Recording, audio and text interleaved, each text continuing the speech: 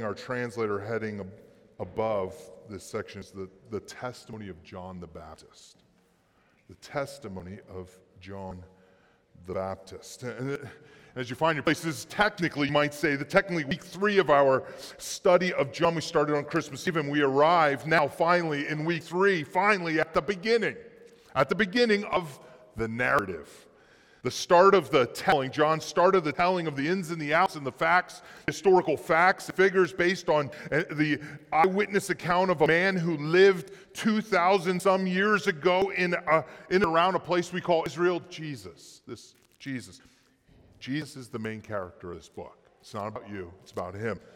He's the central figure. He's the subject of interest throughout the entire book. he's going to find many times in the Gospel of John, Jesus of Nazareth. First 18 verses of this book we've already covered. Chapter 1 are commonly referred to as the prologue, fancy word prologue, the introduction. It sets a tone, providing the backstory, preparing us. That's what a prologue does. It prepares us for what we're about to read. In verses 19 then and following our passage this morning, the story actually begins. This is how John the Apostle begins his telling of what happened.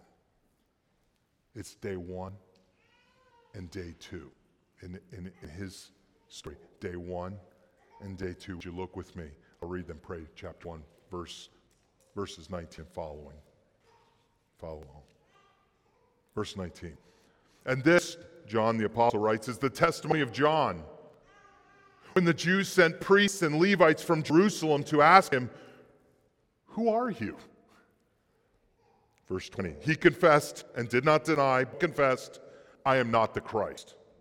And they asked him, "What then? Are you Elijah?" And he said, "I am not." "Are you the prophet?" And he answered, "No." So they said to him, "Who are you?" We need to give an answer to those who sent us. Who do you say about yourself? What do you say about yourself? And he said, "I am the voice of one crying out in the wilderness. Make straight the way of the Lord," as the prophet Isaiah said. Verse 24, now they had been sent from the Pharisees, and they asked him, "Then why are you baptizing? If you're neither the Christ, nor Elijah, nor the prophet." John answered them, "I baptize with water, but among you stands one you do not know. Even he who comes after me, the strap of whose sandal I am not worthy to untie." These things took place in Bethany across the Jordan where John was baptizing. Next section, verse 29. The next day he saw Jesus. John the Baptist saw Jesus coming toward him and said, "Behold the Lamb of God who takes away the sin of the world.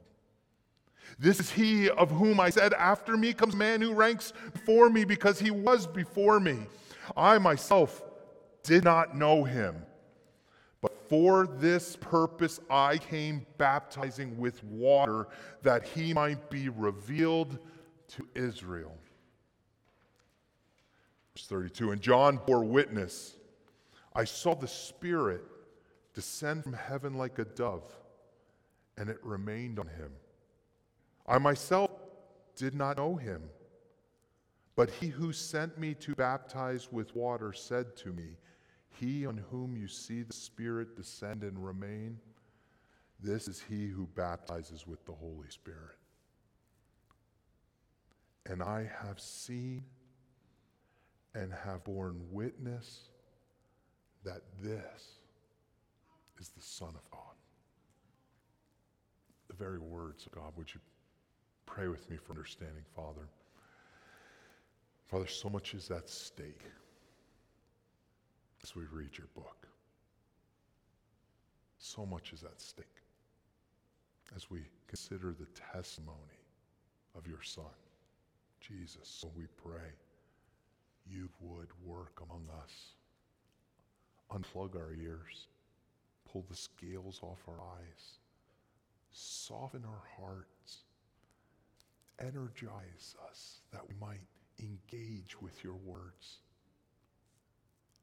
Holy Spirit, we pray you would come and breathe life to one who has never confessed that you are the Christ, and to the one who today wants to confess again.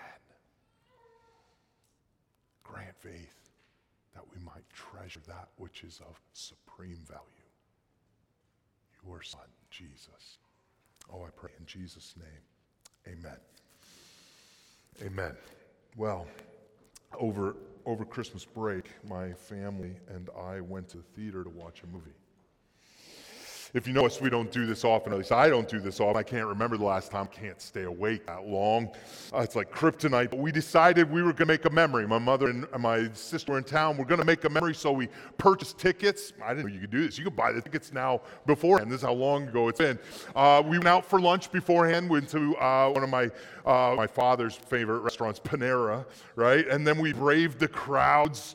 It's the Spectrum, and parking was tough. We took our seats. I didn't know you get reserved seats now in the theater. We got the fancy seats, or at least that's how I saw it. They reclined. We watched the previews. There was like an hour and a half of advertisements about Coca-Cola and public service announcements. The lights went down. The movie began, and it was at that very moment, in the opening seconds of that opening scene, that I realized I had been tricked.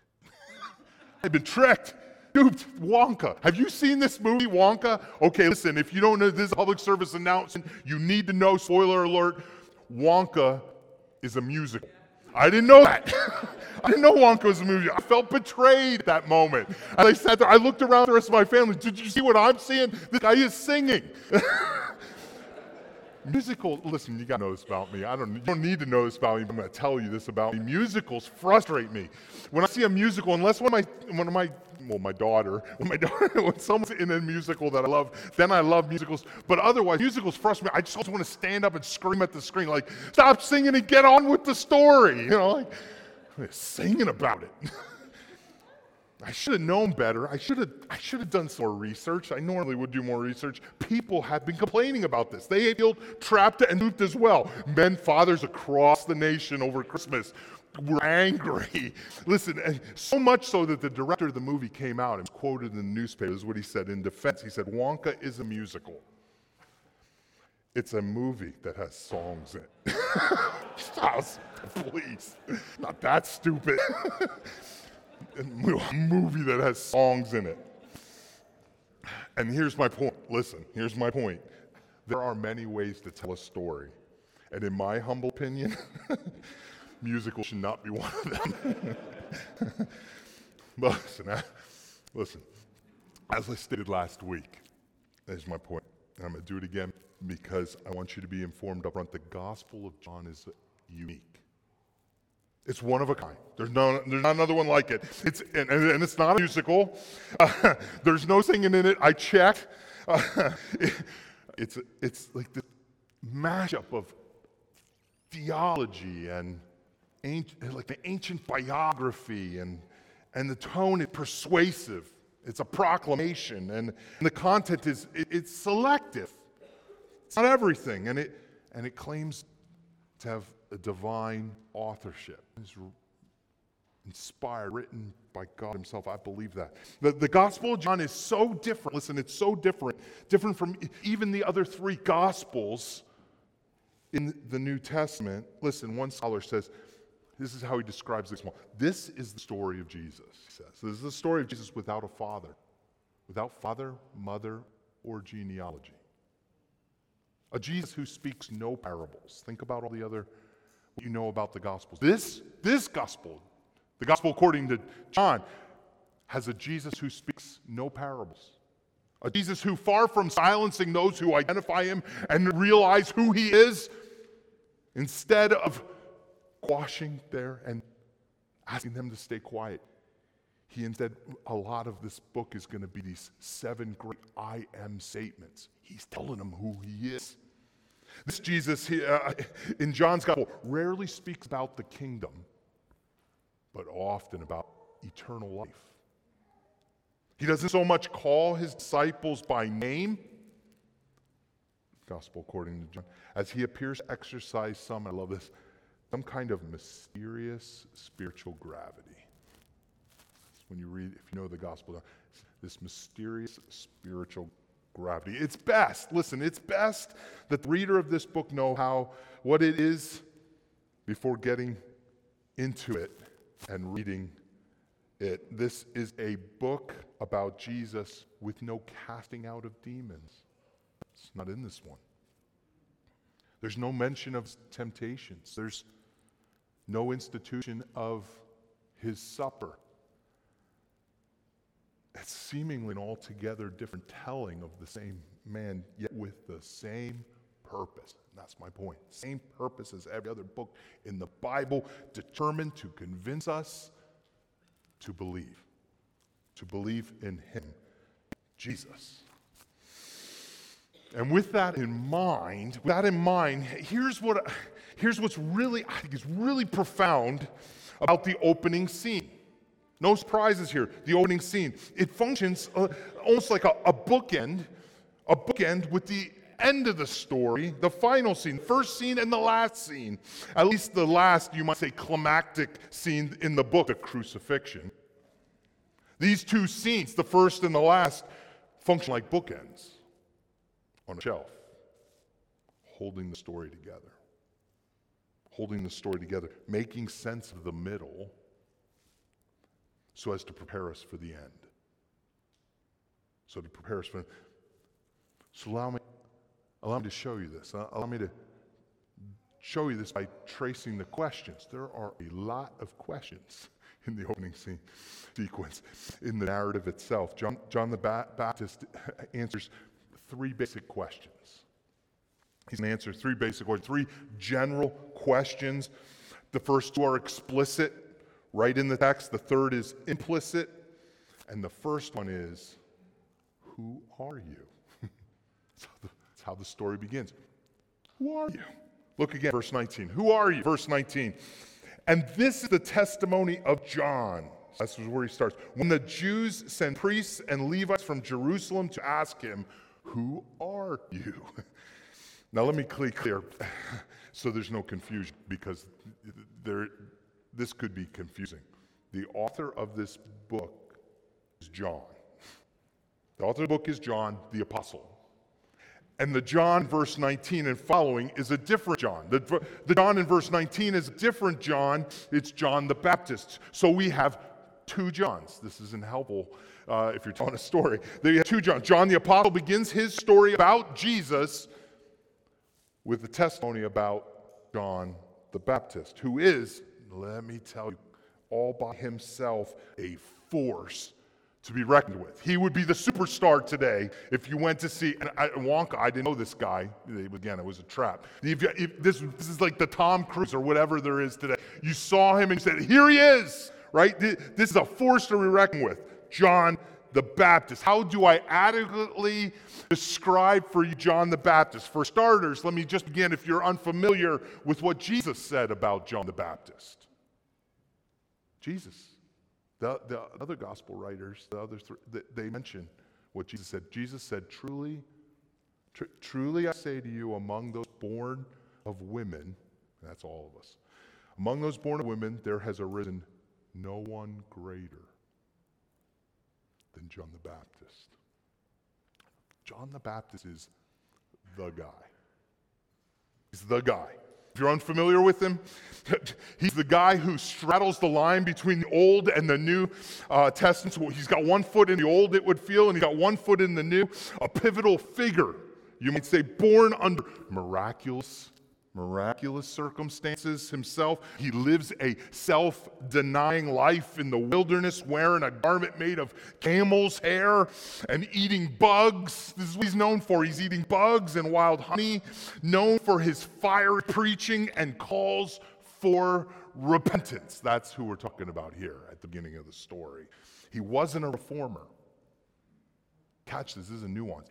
He wasn't some kind of big reformer. He practiced no discrimination. It was equal opportunity, full inclusion. Everyone must repent. Everyone must repent, even the Pharisees. Even the Pharisees, the very ones who followed the law to the T. In Luke's gospel, who this guy is. In Luke's gospel, it says that John the Baptist leapt inside his mother's womb when? When Mary, pregnant with Jesus, came near. Preborn John the Baptist apparently recognized preborn Jesus, the Christ. That's who we're talking about here. A giant in the history of how it is that God saves the world. He was a lightning rod commanding everyone's attention. He commands everyone, the religious, the poor, the powerful. The only thing that stopped him, that took him off the trail was his eventual, it almost felt inevitable because he wouldn't shut up, execution. He's beheaded for calling a Roman leader by name out. You must repent. If you're going to start your story, if you were to tell a story about Jesus and you were to start it with John the Baptist, you are going to have to explain, who is he? Who are you? So John writes, the Jews sent priests and Levites to Jerusalem to ask him, who are you? Verse 20. Look with me, verse 20. John the Baptist, he confessed, he admitted, and did not deny. He confessed, I am not a Christ. For as important as he is, in the grand scheme of things, I am not the Christ. You gotta understand here, during the first century, here in this particular little region of the world among the Jews in Palestine, a nation being occupied at this time and oppressed by Roman forces, there's a growing anticipation, a wrestling and a rumbling in anticipation for the rise of the Christ. The rise of the Christ, or the Messiah, or the Anointed One, the Promised One. These all titles speaking of the same thing, the same promise, the same person, the same individual. The Jews are looking for him at this moment. The Jews are looking for the Promised One, whom they expected would save them. They're looking for him because that one will save us by casting out their occupiers, the Romans. Thrusting them onto the world stage in a position of power, restoring the kingdom. They were looking for a king who would reign in righteousness, bringing prosperity to all of God's people, the Messiah, the Christ. And so it made sense. This is why John starts here. It made sense that when they heard about John the Baptist, creating quite a stir. The crowds are growing. Inquiring minds want to know. Inquiring minds want to know. John, are you the one? Are you the one? To which John replies, I am not the one. And if this was 2021, you could almost feel them like scrolling through their contact list. Okay, you're not the one. Verse 21, and they said, what then? Oh, are you Elijah? Are you Elijah? He said, the Baptist replied, I am not. I'm not Elijah. Again, background, helpful. Know what you're getting into here in the gospel according to John. They are confused or surprised or maybe even a bit disappointed. He's not the Christ, and so they dig a little deeper here. They dig a little deeper. Elijah, the Old Testament prophet. We read in Malachi, another prophet in the Old Testament. Malachi writes of Elijah. Listen, this is what he writes, anticipating these days. He writes, behold, I will send you Elijah, the prophet, before the great and awesome day of the Lord comes. That's what they're looking for. So are you Elijah, the one that Malachi spoke of? Malachi says, and he will turn the hearts of fathers to their children and hearts of children to their fathers, lest I come and strike the land with a decree of utter destruction. Perhaps John the Baptist is Elijah. That is a great guess. And in fact, here's the crazy part. Okay? All three of the other Gospels, not this one, but all three of the other Gospels, they record that Jesus speaks of John the Baptist as fulfilling this Elijah prophecy. Listen, this is Matthew telling. I read a little bit of it. Let me read the rest of it. Truly I say to you, among those born of women, there has arisen no one greater than John the Baptist. Doesn't end there. He says, yet the one who is least in the kingdom of heaven is greater than he. But here's what he says. Jesus says, from the days of John the Baptist until now, the kingdom of heaven has suffered violence, and the violent take it by force. For all the prophets and the law prophesied until John. And this is what Jesus says. And if you're willing to accept it, he is Elijah who has come. He's Elijah who has come. Who are you, John? You could say at a minimum, at the minimum, Jesus sees John the Baptist as more significant than John the Baptist sees himself. You could make a whole lesson about that. It's not what it's about. But moreover, it appears the Jews were misinterpreting Elijah's prophecy. This is anticipating a little return, literally, of Elijah, but it's better to be read as one who has much in common with Elijah, similar to how the Old Testament speaks of David and the Messiah. Not David or Elijah literally, but prefiguratively, pointing shadow and echo of greater reality. John denies again, I am not Elijah. So what do? Now they're rolling even deeper. Are they not? They roll deeper. Are you the prophet? Are you the one who needs no name? A man like Moses, they anticipate, is coming to the end. No, I am not prophet, John said. Listen, the priests and Levites, we see it right there. It says that, couldn't return without an answer. You have to understand. Listen, you have to understand it was not uncommon for Jewish individuals at this time to proclaim themselves the Messiah. Nothing's changed.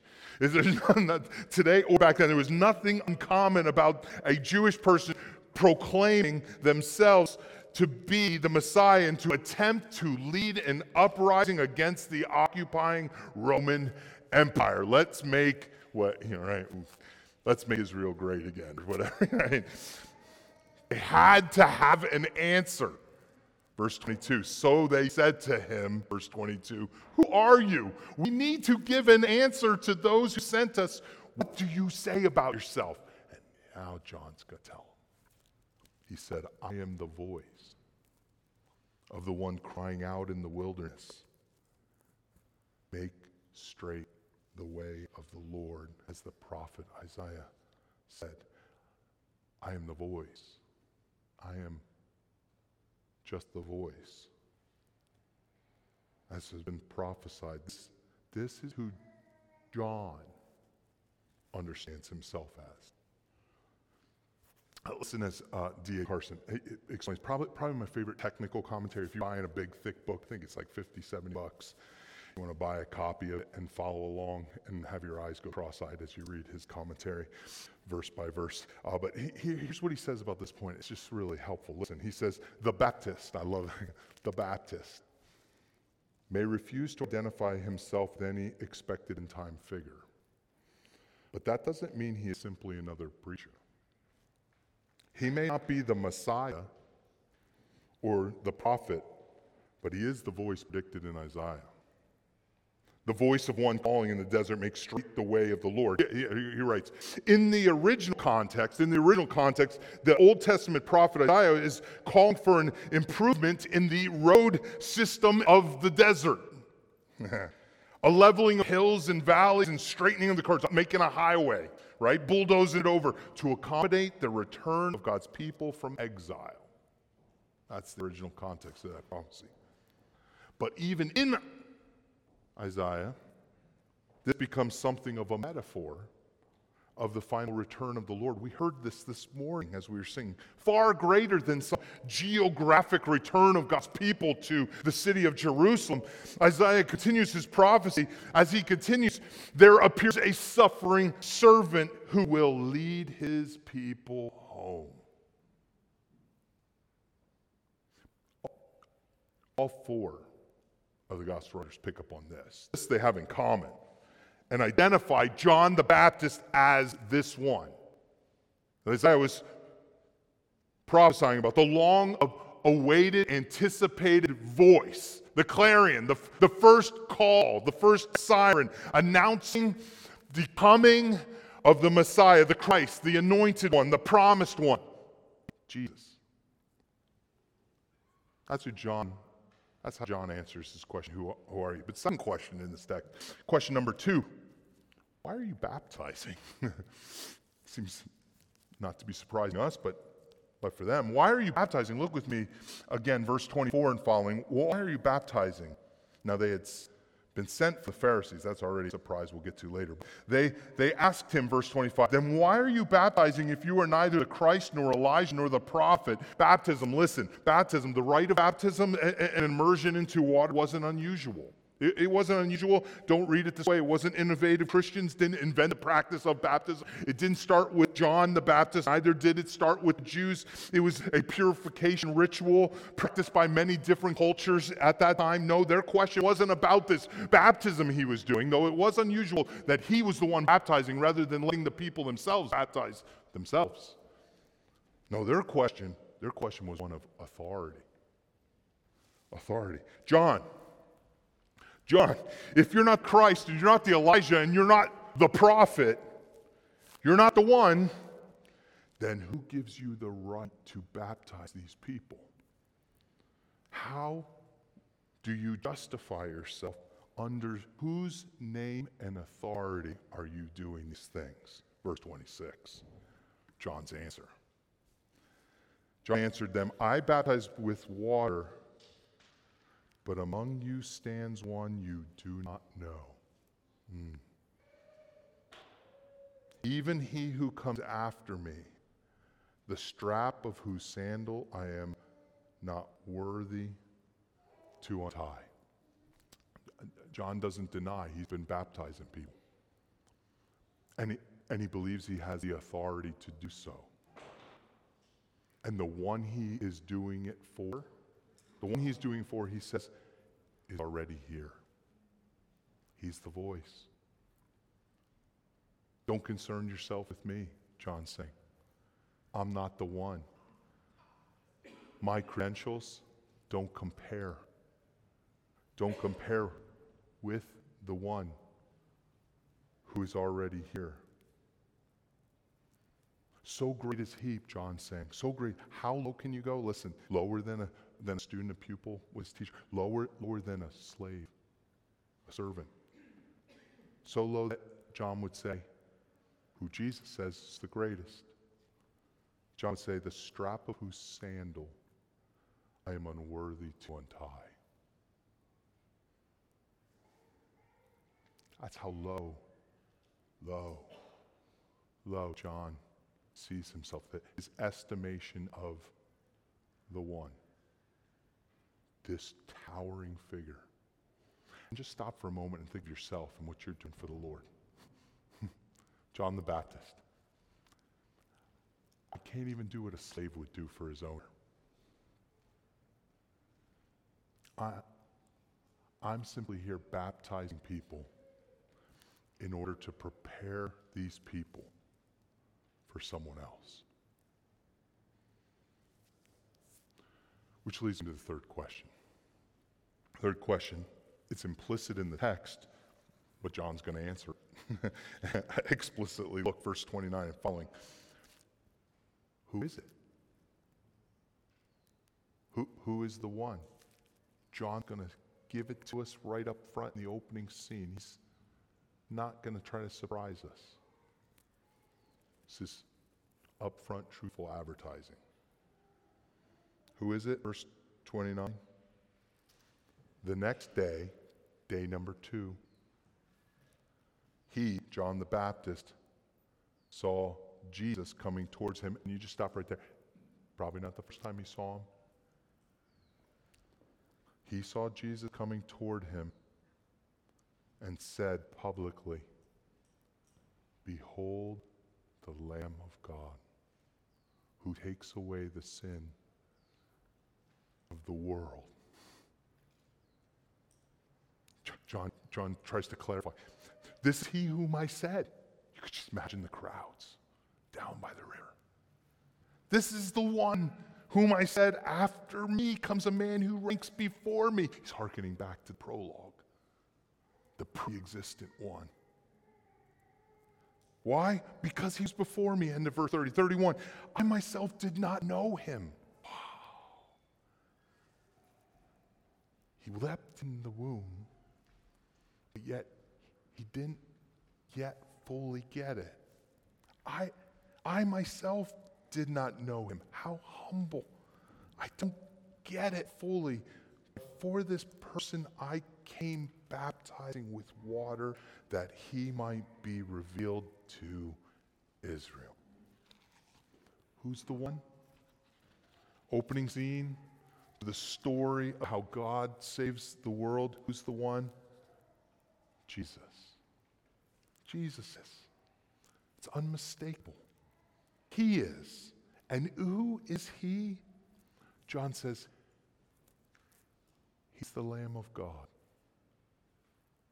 who takes away the sin of the world. Now, I hope you can see, and pun intended, at this moment right here, chapter 1, verse 29, this isn't some random, crazy, innovative new idea on following God and being at one with the universe, right? New way of thinking about the world and reality, having a worldview, remember from last week, answers to the biggest questions in life, right? And why is there something instead of nothing? And what went wrong with this something? And is there any hope? And what will happen next? Remember how John opens in his prologue? That's what preparing us for. He's preparing. He said, no. Listen, he says, the world has been waiting for this. The world has been waiting for him. This isn't a new idea. John the Baptist, you might say, is a voice calling out to all who would listen, like a forerunner, a precursor, a sign, a siren. He has come. He's here. There's a debate. It's debatable how much John the Baptist really understood who Jesus was at this point in the story. In fact, we know that later he's still questioning. He sends people to ask Jesus, like, are you the one? Did you read chapter 1? And in the following verses, you can actually observe John's explanation for himself as we read his development, verse 32. And John bore witness, I saw the Spirit descend like a dove, and it remained on him. I myself did not know him. How could you not know him at that point, right? But he sent me to baptize him with water to say to him, he on whom you see the Spirit descend and remain, this is he who baptizes with the Holy Spirit. And we're going to talk about that. He's setting the whole book up. And I have seen him and bore witness that this is the Son of God. We'll never, you might say, really know when John knew. The precise moment where he got it, and I'm going to argue he's still getting it. If heaven is anything, it's just a series of discoveries, epiphanies, as we plumb the depths of his glory and what he's done for us. You think you get it now? You don't. The old famous quote, never move on from the gospel, the good news of Jesus, only to a deeper understanding of the gospel. John the Baptist is still doing that today. But the statement about Jesus that John the Apostle says, John the Baptist said at that moment, behold, the Lamb of God who takes away the sins of the world, it was quite shocking. So familiar for us, if you know your Bibles, but at the time, it was just shocking. Listen, there's actually debate today, even today, as to what that meant in John's head. For you see, for us, You and I, 2,000 years later, we got Bibles, we got them on our phones, we got them on our thing, we got podcasts, we got everything. Even Christians living in the second half, the later half of this first century, that when it just had happened, the identification of Jesus as the Lamb who takes away the sin of the world would be, you might say, a bit unusual of an interpretation. Possibly suspicious, unorthodox, at least how we understand that phrase in those terms today. You see, now let me paraphrase Dr. Carson again, my favorite commentary on this book. Modern Christians, he says, are so familiar with this saying that it actually takes effort. We've got to use our imaginations. For us to recognize that before the coming and death of Jesus Christ, this Old Testament designation, this motif, this Lamb of God, it wasn't an obvious reference to the Christ. The one. To say that the one is the Lamb of God who takes away the sin of the world almost felt unintelligible. Messiah was thought in terms of one who would come in terrible judgment and clean up the sin, even seen as political figure, a king who would usher in the golden age of the people of God and the nation of Israel. In this light, listen, thinking of it in this way, when John the Baptist meant what he must have understood maybe at that moment, behold the Lamb of God who takes away the sin of the world, might have more to do with judgment and destruction than forgiveness of sins. He takes away, all right. He takes away the sin of the world. Who's the one, John? Now, last point. The questions, but all leading to this. This is where the bookends come to the foreground that I mentioned in the beginning. And we see perhaps more clearly than anyone had ever seen before, according to the John the Apostle, that Jesus was more than anyone anticipated. Breaking categories here. More than they expected, more than they were even asking for, longing for, wanting, more than they even believed. Definitely not what they were looking for. Better. Far better. It was like the movie Wonka. I'm going to say it, and I'm never going to say it again, and don't you repeat this. Stop the tape. Wonka's a really good movie. It surprised me. I pulled up on Spotify, Willow and I, my daughter, were singing it. But never again. Fool me once.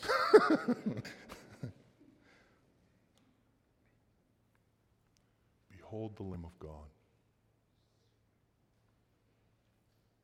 who takes away the sin of the world. John was saying more than even we comprehend today. A provision, a lamb. Not unlike us. None of this is random. None of this is unexpected. All of this fits together. If you think it was just this group of people who came up with this crazy idea that their leader, he would rose for the dead, but they stole his body, whatever. And now today, they all were killed, martyred, not because they wouldn't recant their testimony that he was the one. Doesn't make any sense. And today we carry around this fable. This has been one long millennium's worth of setup.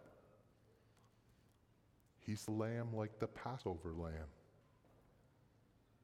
At the exodus of God's people from slavery and tyranny in Egypt, God had devised a way in which he could be both just and merciful at the same time. And here it was, salvation through substitution. Salvation through substitution. Take a lamb. They were instructed. The Israelites were instructed in Egypt. At the end, take a mature male, 1 year old, without blemish lamb, examine it. Take time, take days to examine it, make sure it has no flaw in it. And then on a couple weeks later, the night the death angel, this is Exodus, kills the firstborn.